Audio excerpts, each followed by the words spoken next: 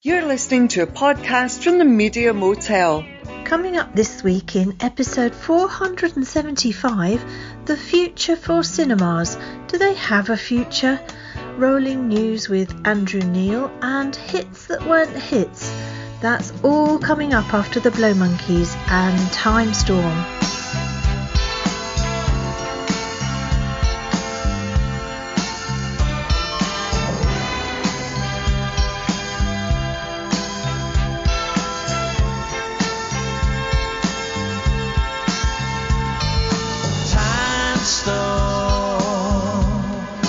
Got no players in the game, all done and dusted,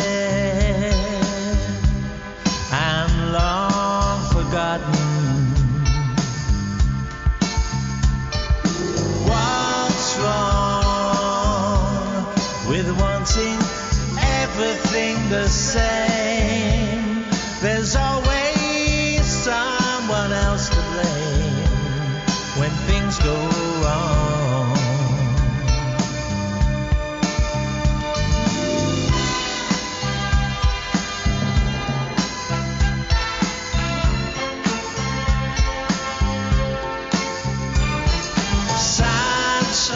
Sandstorm is playing havoc with my mind.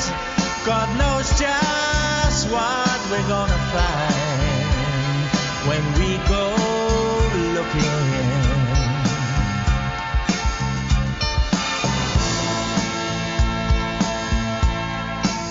Shining like a diamond in my eyes, spinning round and round we sail on some cosmic carousel.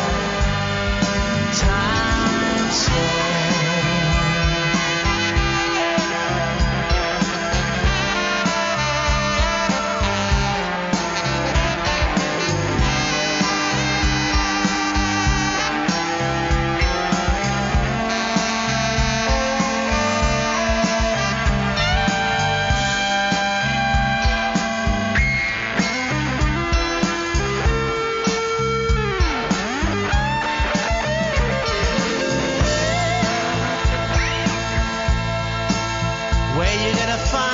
Now, so far out of your control, we're not listening.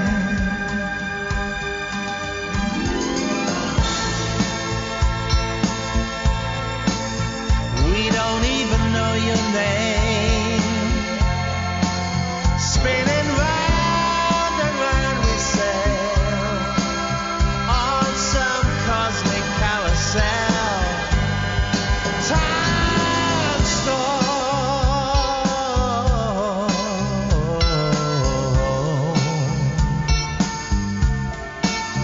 Time storm. We're not listening anymore.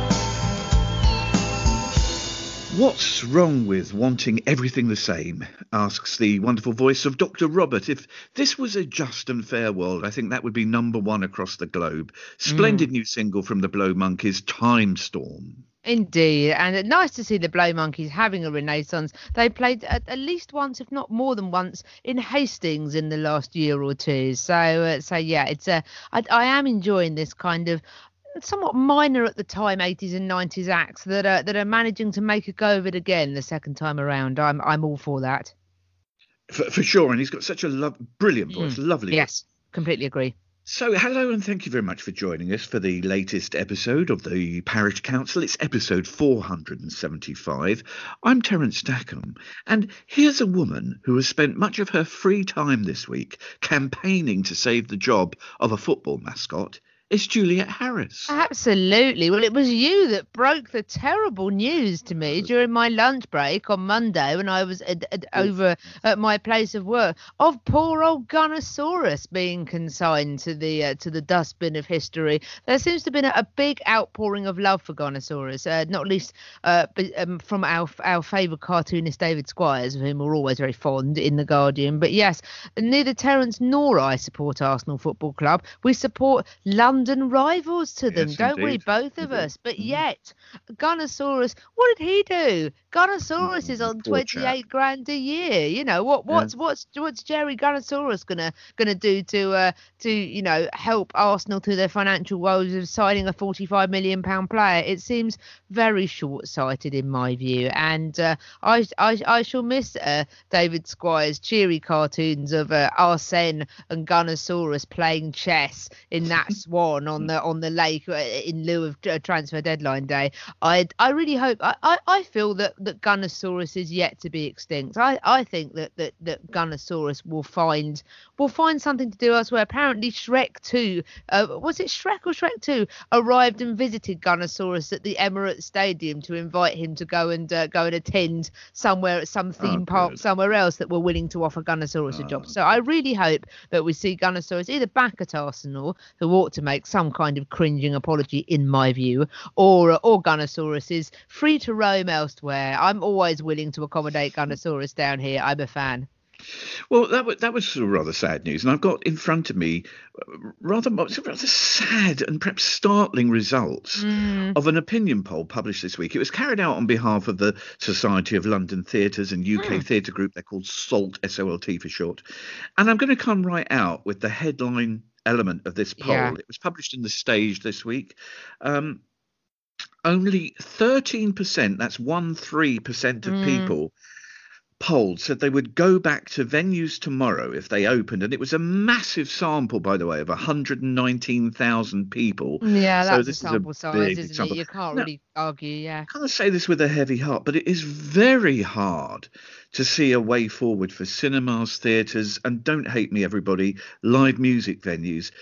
I do think this government has been rather hopeless in dealing with the COVID pandemic, but I can't stand shoulder to shoulder with colleagues in the arts who are blaming the government for this crisis in the arts. Jules, if 87% of people surveyed are more than wary of returning to venues, this is one of those cases in life where there is nothing anyone can do and the game is up, and particularly for cinemas.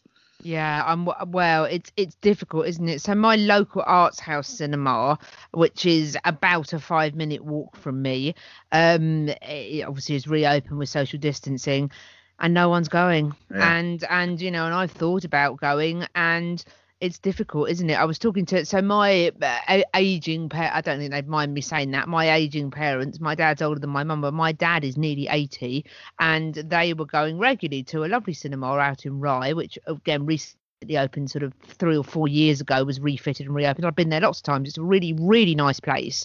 More than one screen, nice little bar, that sort of thing.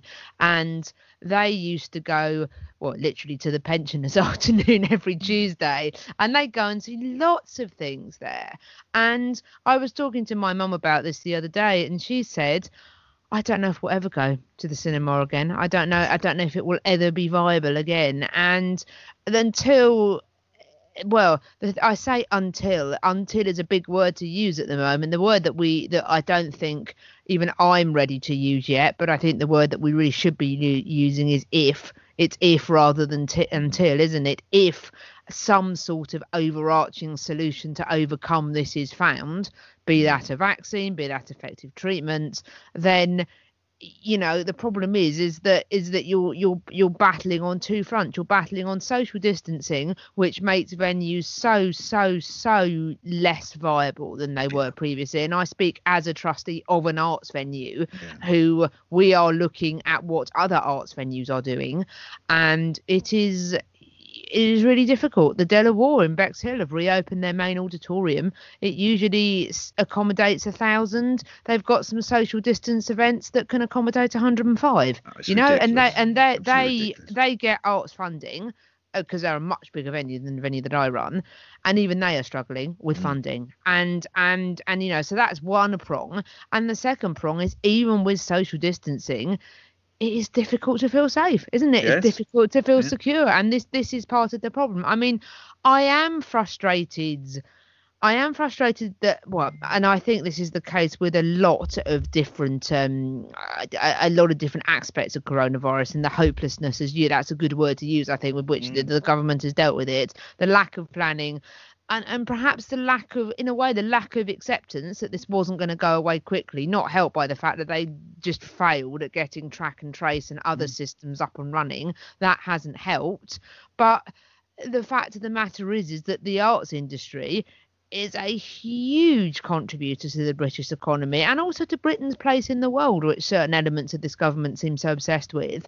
And to me, it seems really strange that the money that the arts bring in is perhaps on a par with some of the money that financial services were bringing in 2008. Yet there was a rush to save them, and yet it seems rather short-sighted that there hasn't been. I'm not saying that the government can make coronavirus go away, any quicker than the science can, and I'm not necessarily saying that that venues shouldn't adopt social distancing. I understand that, but really, given even if the government can't see the cultural case for it, I'm surprised that this sort of government can't see the economic case for it, and that there wasn't some sort of plan or package of measures thought through if we want these things to survive in any kind of form after. If there is an after this is over. But I can understand why people don't want to go back to the cinema. It's difficult. Having said that, one element of this is, of course, the fact that it's chicken and egg, isn't it? Have big studios pulled their films because they think that no one's going to want to go? The headline that you've just said suggests that is the case. Or is it the case that people are less inclined to go because there's nothing on? I mean, I'm not saying that I'm not saying that that I want to rush back tomorrow, and I'm not saying, I mean, I think I've tried to behave as responsibly as I can, not least because of my my family circumstances and members having been seriously unwell during lockdown. Having said that, if James Bond was on in November, December time, I probably would have gone to see James Bond, particularly if someone had said, well, if you want cinemas to survive, then you're going to have to use them. I would have gone, well, all right, then I'll take my mum to see James Bond and we'll go on a Wednesday afternoon when no one is there.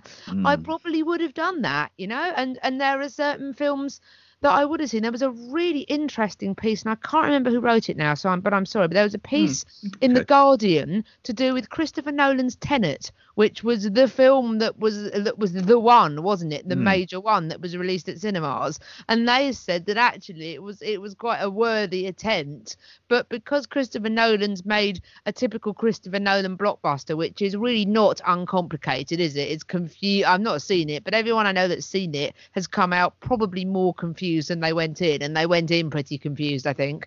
And the film that was meant to save cinema, it's rather put people off, I think. It does make you wonder if the film and this article was saying, if the film to tempt people back into cinemas was something like Black Widow, a Marvel Universe film, one of the Disney films, they wimped out of putting Mulan on at the cinemas. They put it as a bolt-on for Disney Plus. If there'd been, I don't know if it would have been enough to override everybody's safety concerns. So I do completely, I'm not judging people for not going to the cinema. Having said that, there are certain, my local arts house cinema had a couple of things that I would like to see, and I probably will go along to see something, because they are putting on films that are interesting. In the absence of any other big films, they're finding some interesting programming. But if there's not very much that's interesting on, I can understand why, if you feel iffy about it already, you might not necessarily want to overcome those fears. So it's difficult. I do think the government could have come up with more creative solutions. If not because it cares about the arts, then certainly it cares about the economy and the huge raft of job losses that's been caused. I'm not saying there weren't some arts venues that didn't have some issues already. I read a really good piece about the South Bank and Royal Festival Hall and some of the issues that have been going on there, which are predating of this time. But yeah, it's difficult, isn't it? I mean, it's one of those situations where I don't know what the answer is, but I think some things could have been done better. But equally, I feel uneasy about sitting in the cinema, and I can understand why the people do.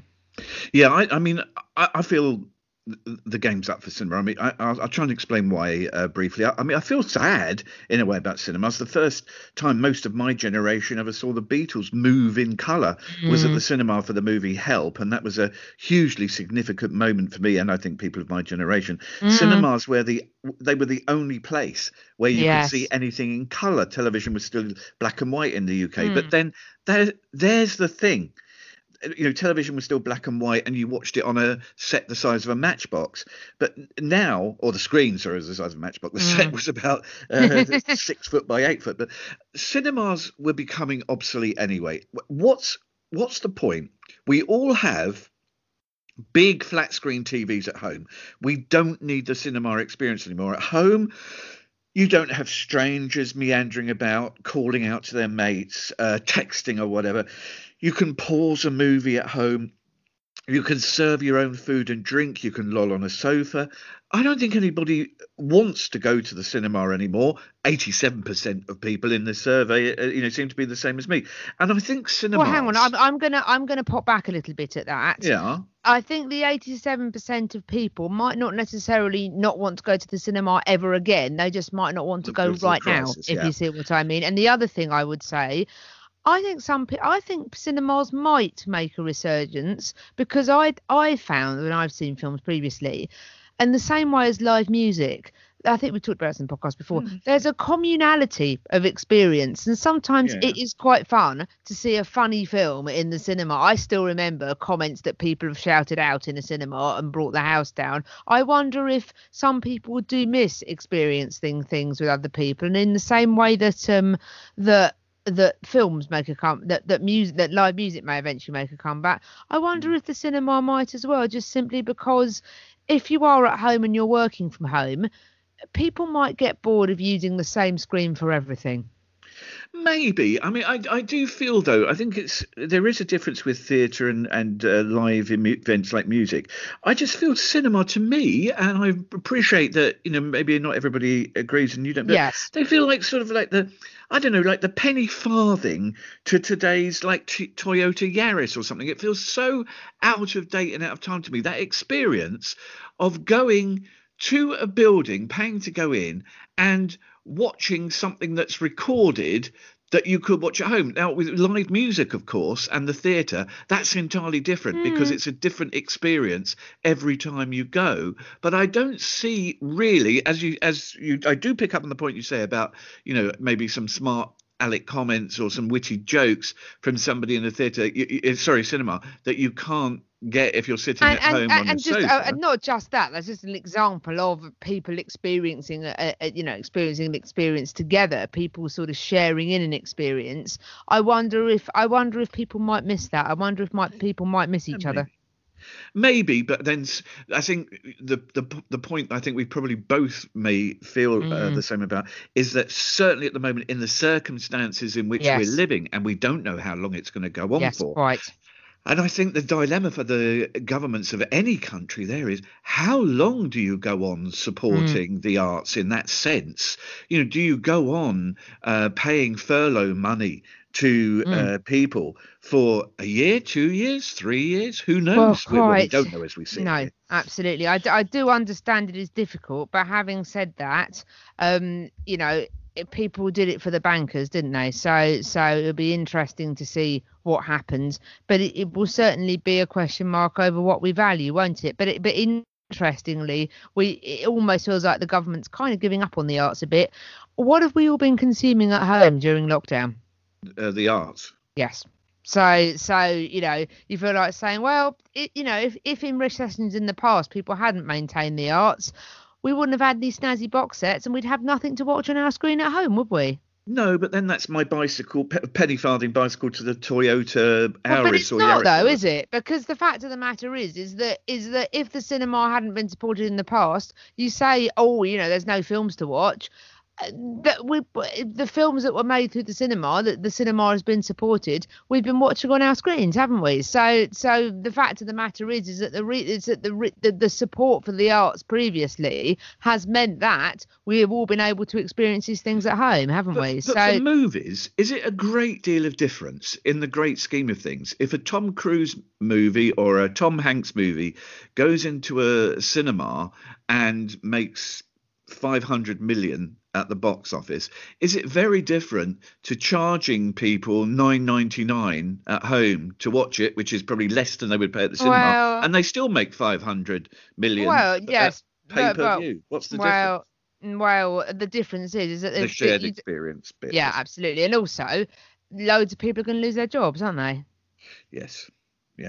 And my sympathies to everybody that works at the Cineworld that now doesn't have a job. Absolutely. But how long do you prop them up for? That is the problem. But I know Rishi Sunak, the Chancellor of the Exchequer here in the United Kingdom this week, has been hugely criticised, and I can see where it's coming from, because he said, well, people need to retrain. But if in your world, if there wasn't any work as a lawyer, you wouldn't expect the government to say, well, let's go out and murder some people so you've got some work for lawyers. No, but having said that, that's not really a very great comparison, I don't think. I think that's not your finest work, Terence, is my view on that. But it's difficult, isn't it? But having said that, I don't think you can. I think it's comparing apples with oranges a bit, because I think, and we could have a deeper discussion about this, that the arts are something other than a business, aren't they? Which is why I was quite careful to say there were two dimensions to it, because the arts enhance all our lives, I think, in ways that we can't quite explain. Whereas being a lawyer, admittedly, I'm now a lawyer. For people that occasionally check in with my life on this, I'm now a lawyer in the public sector, so I'm a lawyer in a slightly different context. But commercial law, in the private practice sense, is a business, isn't it? But it is purely I suppose you could argue in most senses, purely a business. I don't know. It's hot and I'm tired, but I don't quite feel.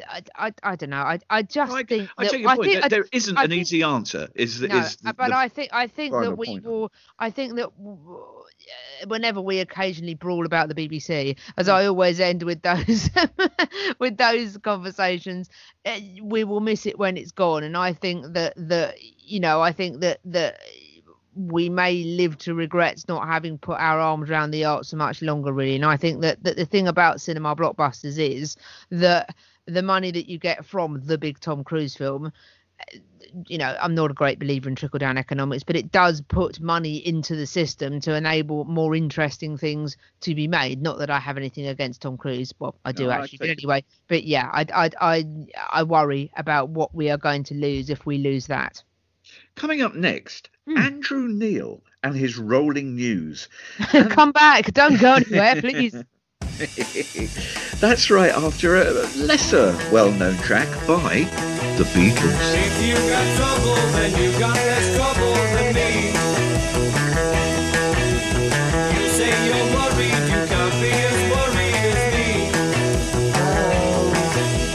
You're quite content to be bad, with all the advantage you had over me. Just 'cause you're troubled, then don't bring your troubles to me. I don't think it's funny when you ask for money and things,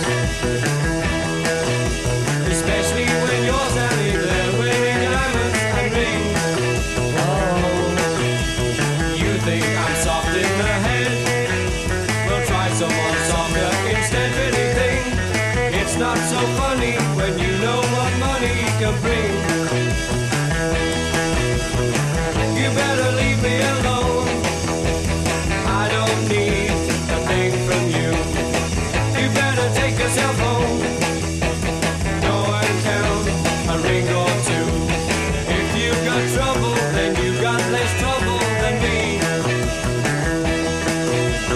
You say you're worried, you can't be as worried as me. You're quite content to be bad, with all the advantage you had over me. Just 'cause you're troubled, then don't bring your troubles to me.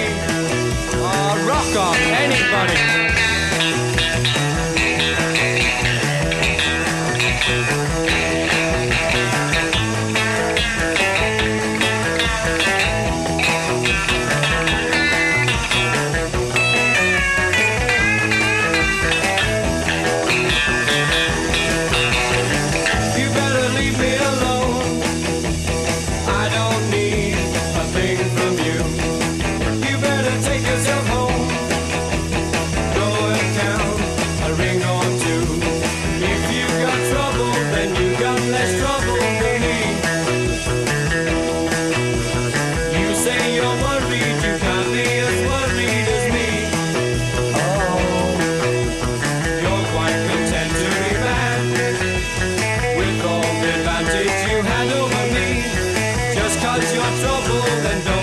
your troubles to me. Just 'cause you're troubled, then don't bring your troubles to me.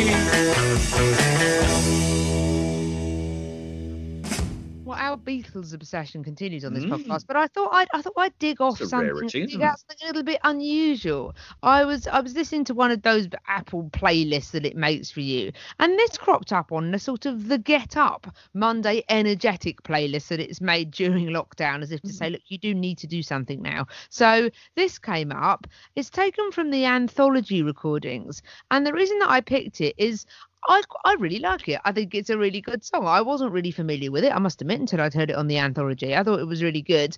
It's always been given a massive kicking by all sorts of people for not being very good. Can I just use this to make the comments that I made on Twitter here, which is, I don't understand why this is the thing that gets the smacking when the song that was recorded properly in favour of this was the truly dreadful Act Naturally, which I absolutely loathe. That Ringo Starr vehicle I think is dreadful. This is inoffensive in comparison to me, and I'm sorry, I think this is very wronged compared to other songs by the Beatles. I think I've only ever heard that once before, which was when the anthology series was released, and I don't think I've gone back to it since. But yes, you make a fair point about the Ringo vehicle on each album, and Act Naturally. Yes, it's a little bit cringy, isn't it? And perhaps this. I'm really not a fan. It's just if you've got trouble. Yeah, absolutely. If you've got trouble is work a day, then Act Naturally really is in my view. They're gonna put me in the movies. Oh, it's just the whole thing is so cringe. It's a bit twee, yeah. Absolutely. Yeah. And you know, I feel bad for agreeing with you on that, given that I am a Bell and Sebastian fan and I am currently wearing a cardigan, but Act Naturally is too sweet even for me. I'm a player. Whereas if you got trouble, I think it's a neat little number, really. I don't get why it gets so maligned. Fair enough.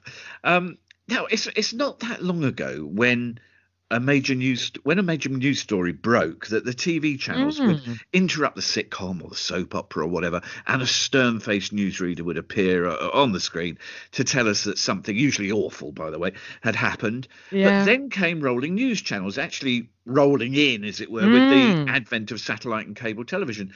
And at the time, many commentators, I suppose, questioned whether such channels putting out news 24 hours a day would even survive, never mind prosper. Well, here in the UK, we have BBC News and Sky News as 24 rolling news channels. ITV News quit the 24-hour cycle a few years ago now.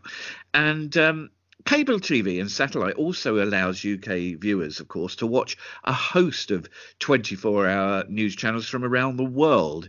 And I enjoy the American ones I get here. I can watch CNN and NBC on my package.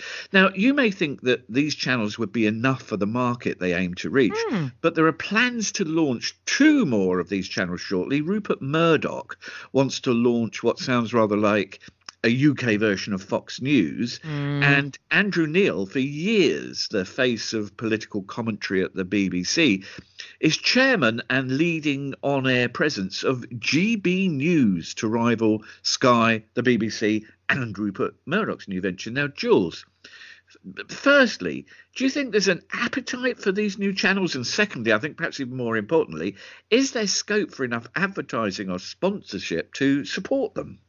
Well, probably we could just skip to the second question, couldn't we? And say at the moment, given the coronavirus world in which we're living in, and I do have a little bit of experience of this on local publications and knowledge of some other local news publications, very popular free sheet sort of magazine, although it was published in book form. In the Lewis area called Viva Lewis. A friend of mine used to be the editor of it for some years, and there was an equivalent called Viva Brighton in Brighton. And they were always rather good looking magazines. They had beautiful arty covers, usually paintings and whatnot. And they were essentially listings magazines, but they would have sort of little articles in them. Some people collected them. About 4 weeks into lockdown, went bust. just no advertising, couldn't keep it going. And actually, I do wonder if there is enough advertising at the moment to maintain a new channel. I must admit, so I'd be interested. I think the answer to the second question is probably no to me, which then might make the first question a non-runner. But we'll pretend that the answer to two is yes, so that we can at least suggest the first question. I suppose it could be a yes if the person's behind them, in the one case, Murdoch, has got very, very deep pockets, so maybe they'll be able to sustain losses for a few years. Absolutely. Well, I think that's it, isn't it? And taking a risk. So maybe it's that. In which case, I have a slight. So looking at this report by Jim Waterson, who's the media editor for The Guardian, there's something about this which part of it makes me think that Andrew Neil's got a point, and part of it worries me slightly. So this begins. Andrew Neil has quit the BBC, and I think Andrew Neil, for all that he gets a lot of bashing, he can be extremely effective as a journalist and a presenter. I mean, him on election night is incredible. I can't help but like Andrew Neil, despite feeling sometimes that I shouldn't. But anyway, he's on top of his brief always. He is. Yeah, that is very true. That's a good way of putting it. So he's quit the BBC to launch a new right-leaning, opinionated rolling news channel, which aims to start broadcasting early next year as a rival to the public broadcaster and Sky. So to be fair, it's not just after the BBC. It is going after Sky as well. Sky's news coverage of which I think has improved immeasurably in the last couple of years. Very much agree. GB News, which has drawn comparisons with Fox News, promises to serve, and this is my slight concern, the vast number of British people who feel undeserved and unheard by existing television news channels, explicitly pitching itself into the middle of the culture war. And they go on to talk about, we will challenge robust, balanced debates and a range of perspective on issues that affect everyone in the UK, not just those living in the London area. This is sounding very much like bashing the liberal elite BBC, isn't it, really? I'm a little bit concerned by this, people feeling undeserved and unheard. I mean, I do hear quite a lot of regional accents on the BBC. I've seen reports in the last couple of days in the BBC from places like Birmingham and Manchester and, sort of towns that are on lockdown, Leicester, and well, Leicester's a city, but you know what I mean. I've seen them pop up in some towns. It feels a bit fash to me, Terence. It feels a little bit. I'm a little bit concerned about it. I not necessarily that the thing itself is fash, but I'm starting to get a bit worried by this, because I think all of the grifters are going to pop up on this channel, aren't they? And the interesting thing is, and someone made this. It always makes me laugh, the people that say they're unheard. I wish I could publish a Telegraph column going on about how no one listened to me and how I didn't have a platform. It seems that these people that are complaining that they don't have a platform, that they're not listened to, always do have a platform. I wonder if we are genuinely going to see vox pops on this GB News from people in the street, which we already see on the BBC, or are we simply going to see the same old Lawrence Fox style moaners moaning once again into a microphone about the fact that they haven't got a platform to moan, once again being in a TV camera complaining that nobody ever sends a TV camera around to them. Someone said on Twitter, and I think it's very interesting, the only time that we ever hear about people like that author Milo, whatever his name was, and Tommy Robinson, or whatever he's calling himself this week, and Katie Hopkins, the only time we hear about them and their vile views now that go beyond normal free speech, that go beyond and are absolutely hideous things, and they are just grifting and making money off the back of being truly hateful. The only time that we hear about them now, having been banned finally by Facebook and Twitter, is that they've got no money and they're broke. And you're taking a big leap. I'm sorry to interrupt you. You're taking a big leap to say that this is what GB News is going to be all about. I'm concerned, Terence. I'm concerned about the phrasing that is being used. I really hope that I am wrong, and it is just a slightly more salty version of Sky News. I mean, if it is, then it will be interesting to see if there is a platform for it. But the pitching into the culture wars concerns me, because I think that the culture wars are starting a sort of a dialogue and a sort of a dialogue division that we've already been through a few decades ago, and it ended extremely badly and unpleasantly for a particular race of people. And I find this really concerning. I'm not saying that we've talked about the BBC at length. I'm not saying the BBC doesn't have issues. I'm not saying that I haven't had issues with Sky in the past, but I'm really concerned about the direction of this, simply because of the idea that, oh, well, of course, there are some people that aren't listened to. Don't think that's entirely fair. I don't think, I'm not saying that the BBC couldn't benefit from a broader range of commentators. I'm not entirely convinced, having seen, some of the people that pop up on Spiked or Unheard or whatever the hell it is, the people pop up in The Spectator. I don't see a particularly broad range of voices and views in that, really. I just see people whinging that they don't have a platform, being given a platform to whinge that they don't have a platform. The reason that they're known is that they've whinged on a platform in the first place. I'm not convinced by this, and I'm slightly troubled by its potential direction, though. Like you say, we don't know yet. We'll see what happens when it happens, but I will need to use my frowny emoji for this, Terence, I'm afraid. I've got concerns about it. They're slightly different because yes, I just probably not as extreme as mine, but, No. but go on. Sorry, I feel it could be a bit of a pound shop thing, because to do news broadcasting properly, you can't do it on a tuppenny halfpenny budget. The BBC, and to a slightly lesser degree Sky, who I couldn't agree with you more, is really up their game in the last couple of years. It's an through some good quality hires, including Sam Coates, who's really taken to broadcast from the Times. He's really good. Also, I have to say my apologies to Kay Burley for probably having been quite rude about her on this podcast in the past. She's really shaped up into her own, and also oodles of time for Beth Rigby, who I think is totally a class act. So I think the Sky have really, really done well in the last few years. Now, the BBC and Sky, they have news correspondents around the world with expert knowledge of their area, and other expert commentators across several fields based in the UK, specialist areas. Yes. And I see from the press releases that GB News hopes to create 120 jobs, and it says including 100 jobs based in the UK. So that leads me to ask, how on earth are they going to cover major news stories from China, Australia, the Middle East, wherever? Now, maybe they just won't, and they will rely on relaying local channel footage from whatever hotspots. And but I can't help but wonder, I don't know, I've got no evidence for this, but I can't help but wonder if Andrew Neil is launching GB News to shove two fingers up at the BBC that have he feels let him down, rather than as a rationally considered new business medium. And it's interesting. I think that's a really good point. And again, that kind of feeds into my worry a little bit, that it won't.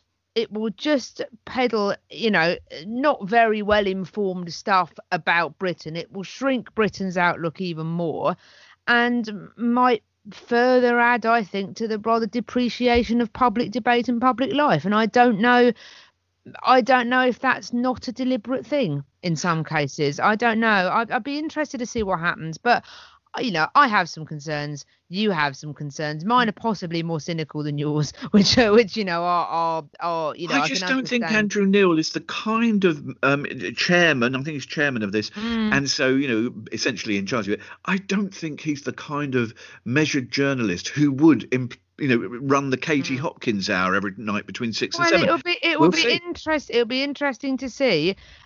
It'll be interesting to see whether the principles remain when there's money, if there is money to be made. I don't know, it'd be interesting to see what happens. He does still have. Does he still have links with the Spectator?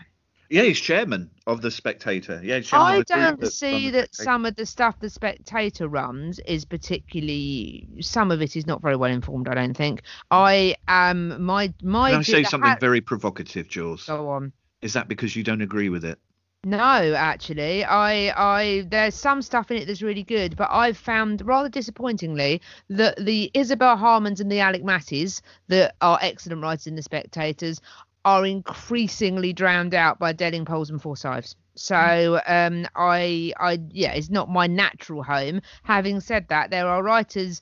Someone once said about Isabel Hardeman talking to me about the New States that we both read. Oh, I wish she was one of ours. And I absolutely feel that about her. I think she's a superb journalist, and they have some good journalists. There's others that are given a platform in there, who I think are not great. Having said that, you could probably, to be fair to you, Terence, I will take the point that you could probably level that at the New Statesman as well. I don't know, but the Harris jury is out at the moment, but let's see what happens. Coming right up, records that we thought were hits but weren't. That's right after this excellent single from Skylights.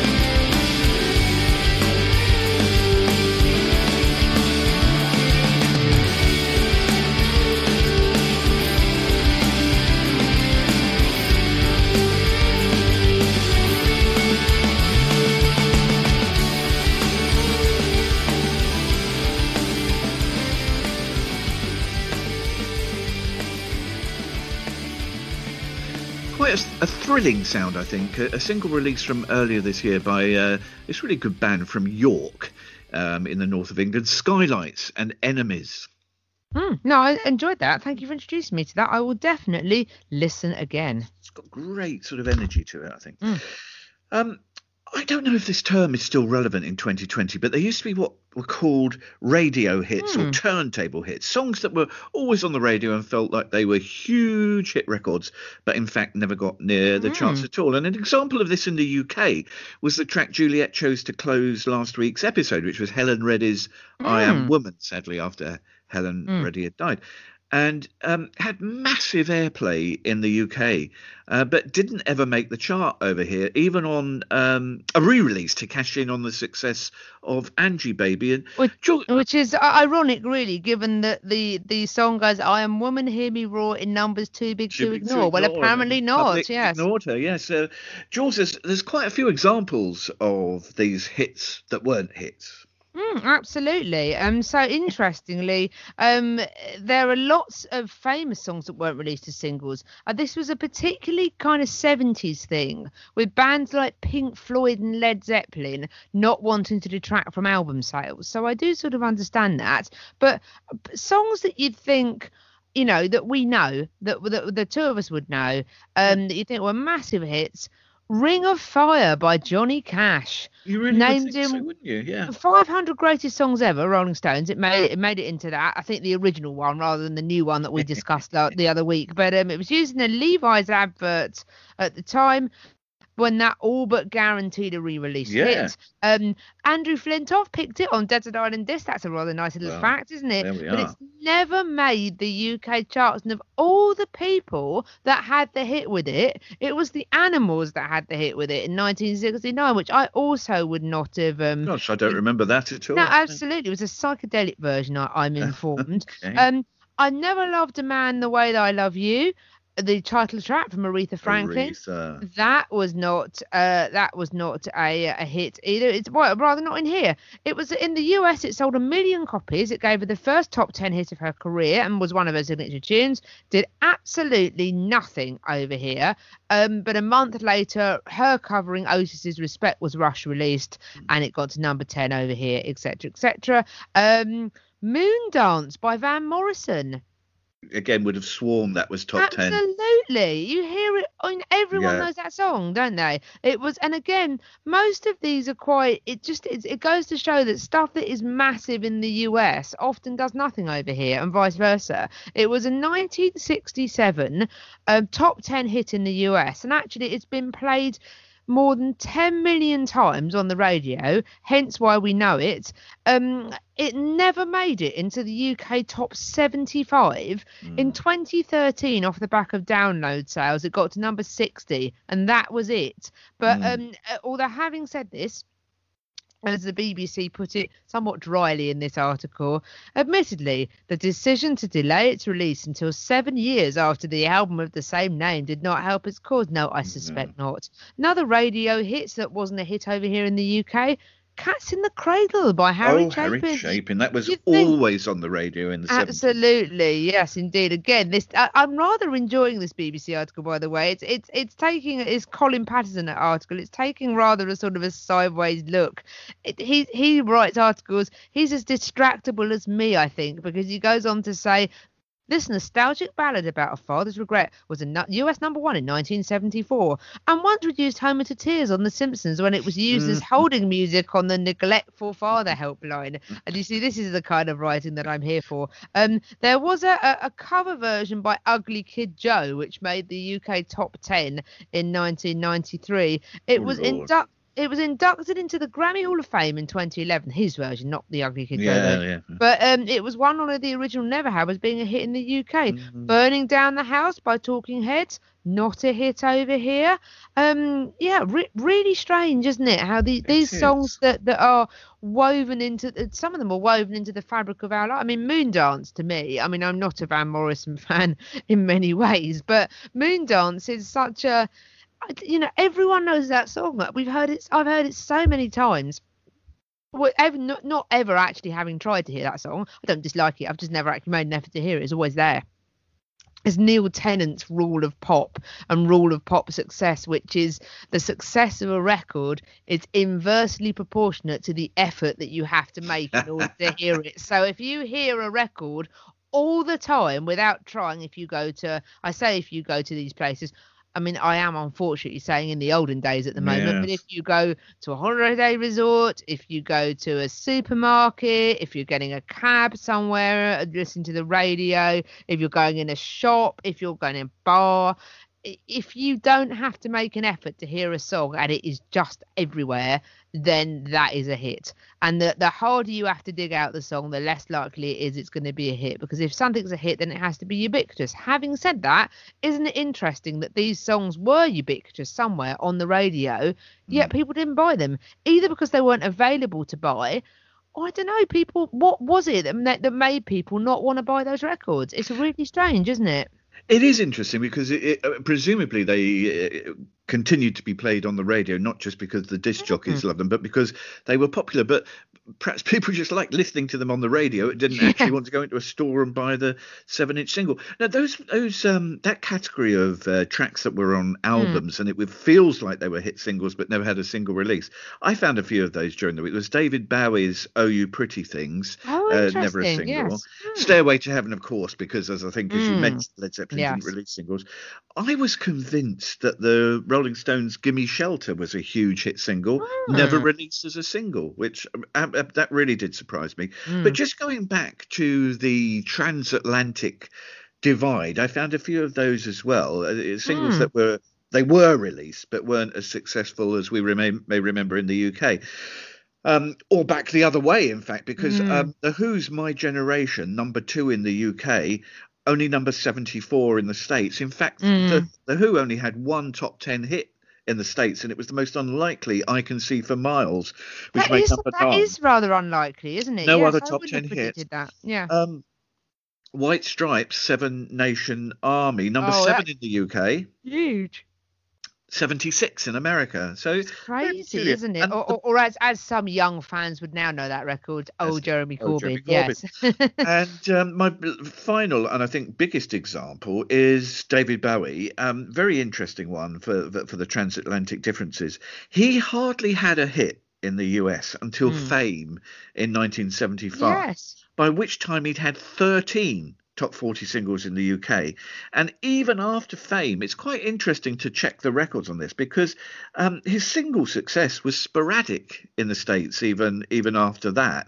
So, I think if you had said to me, and I hadn't looked this up, and thought, well, David Bowie, was he bigger in America than he was here? I would have said probably yes, even though he was huge in England. But I would have thought his real fame was worldwide. Yeah, absolutely. But actually not. It seems they certainly didn't take to the singles in America. So it's so strange. It's an interesting topic, this, I think. Yeah, absolutely. The only thing I would say in terms of radio hits, and as you say, people listening to songs on the radio not wanting to buy them, there is such a thing as songs being overplayed. Now remember when we had that conversation a little while ago now, a few months ago I think, about songs you would happily never hear again and why. And I think every single one I picked, and I remember talking to a colleague about it and she agreed with me, every single one of them was songs that have been overplayed in the 90s on the radio. I never want to hear "Torn" by Natalie Imbruglia again. I never want to hear "Anything I Do With You" by Bryan Adams. I never want to hear "Love Is All Around Me" by Wet Wet Wet. I never want to hear "Don't Speak" by No Doubt. I possibly don't want to hear "Get Lucky" again, which makes me sad because I love it. But I have heard them so many, many, many times that I am just completely sick of them. And maybe you get to a saturation point where you hear a song on the radio, you think, oh yeah, I really like that.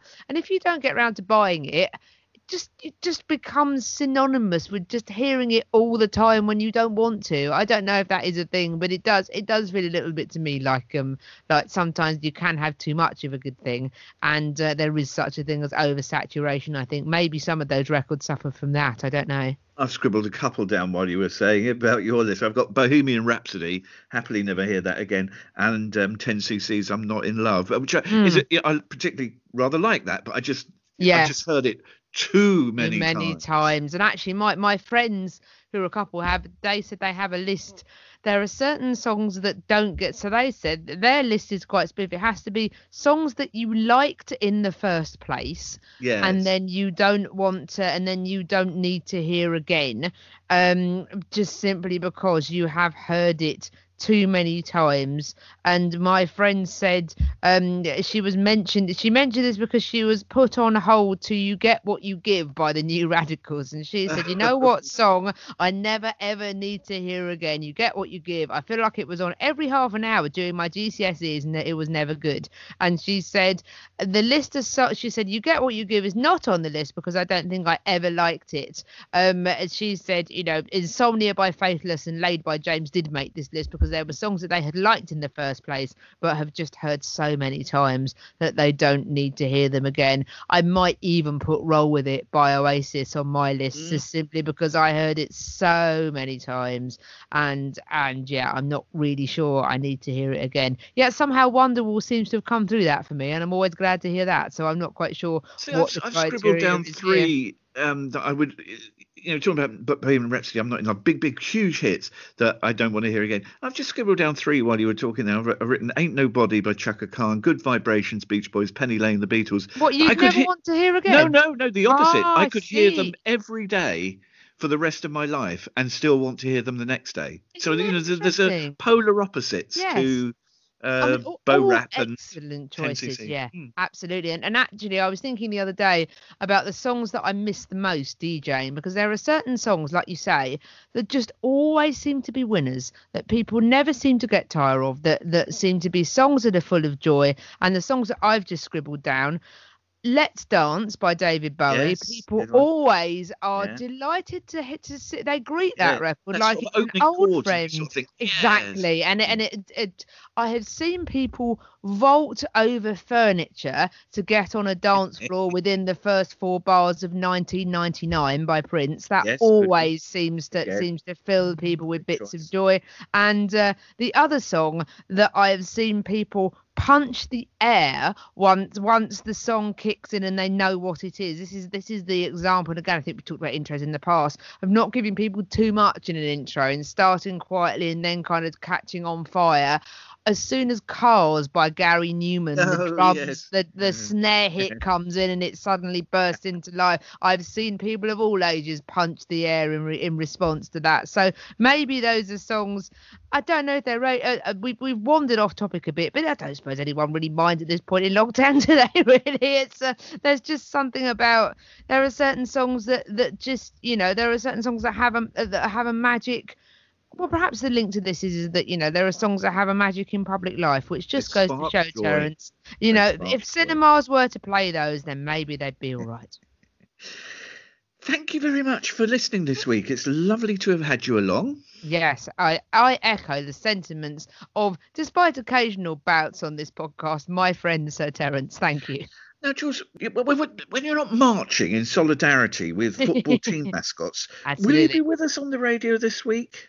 Well, I will not be with us on the radio this weekend. Regular listeners will know we've had a little bit of an enforced break from my radio show because of some technical issues, and we are spelling that with 5 S's, 4 H's and several O's. But we will hopefully be returning on Sunday, the 18th of October, with smooth sailing. That is the current, the repairs to the yacht we are hoping will be finished by then, and we will be back at that point. So you have a weekend to think about all the things you'd like to hear, and then hopefully I'll play them for you on the 18th of October. Splendid. Now, playing us out, a single from 1993 that actually came as marketing, came with a free strip of bubblegum.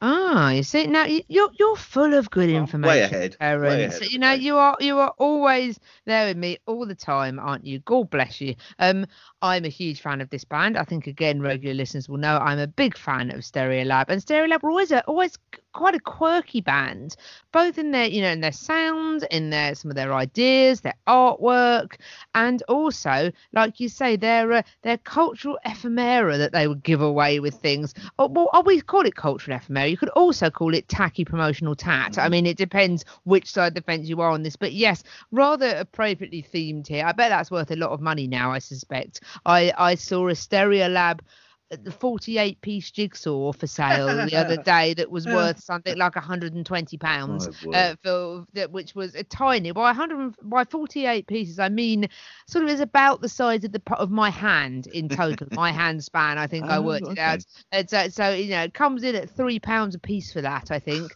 £120 is what they're roughly going for nowadays. Simply for scarcity rather than necessarily actual value. I love Stereolab, but I'm not sure even I, crazy me, would pay that for a Stereolab jigsaw the size of my hand anyway. Perhaps rather than focusing on the quirky artwork items, I love this song. I just think it's such a song of joy. I think it is, like you say, it sparks joy in me, Terence, because it just drives. It just drives and drives and drives for 3 and a bit minutes, and then it stops. And I love it. And I love the fact that they sing in French. And I just...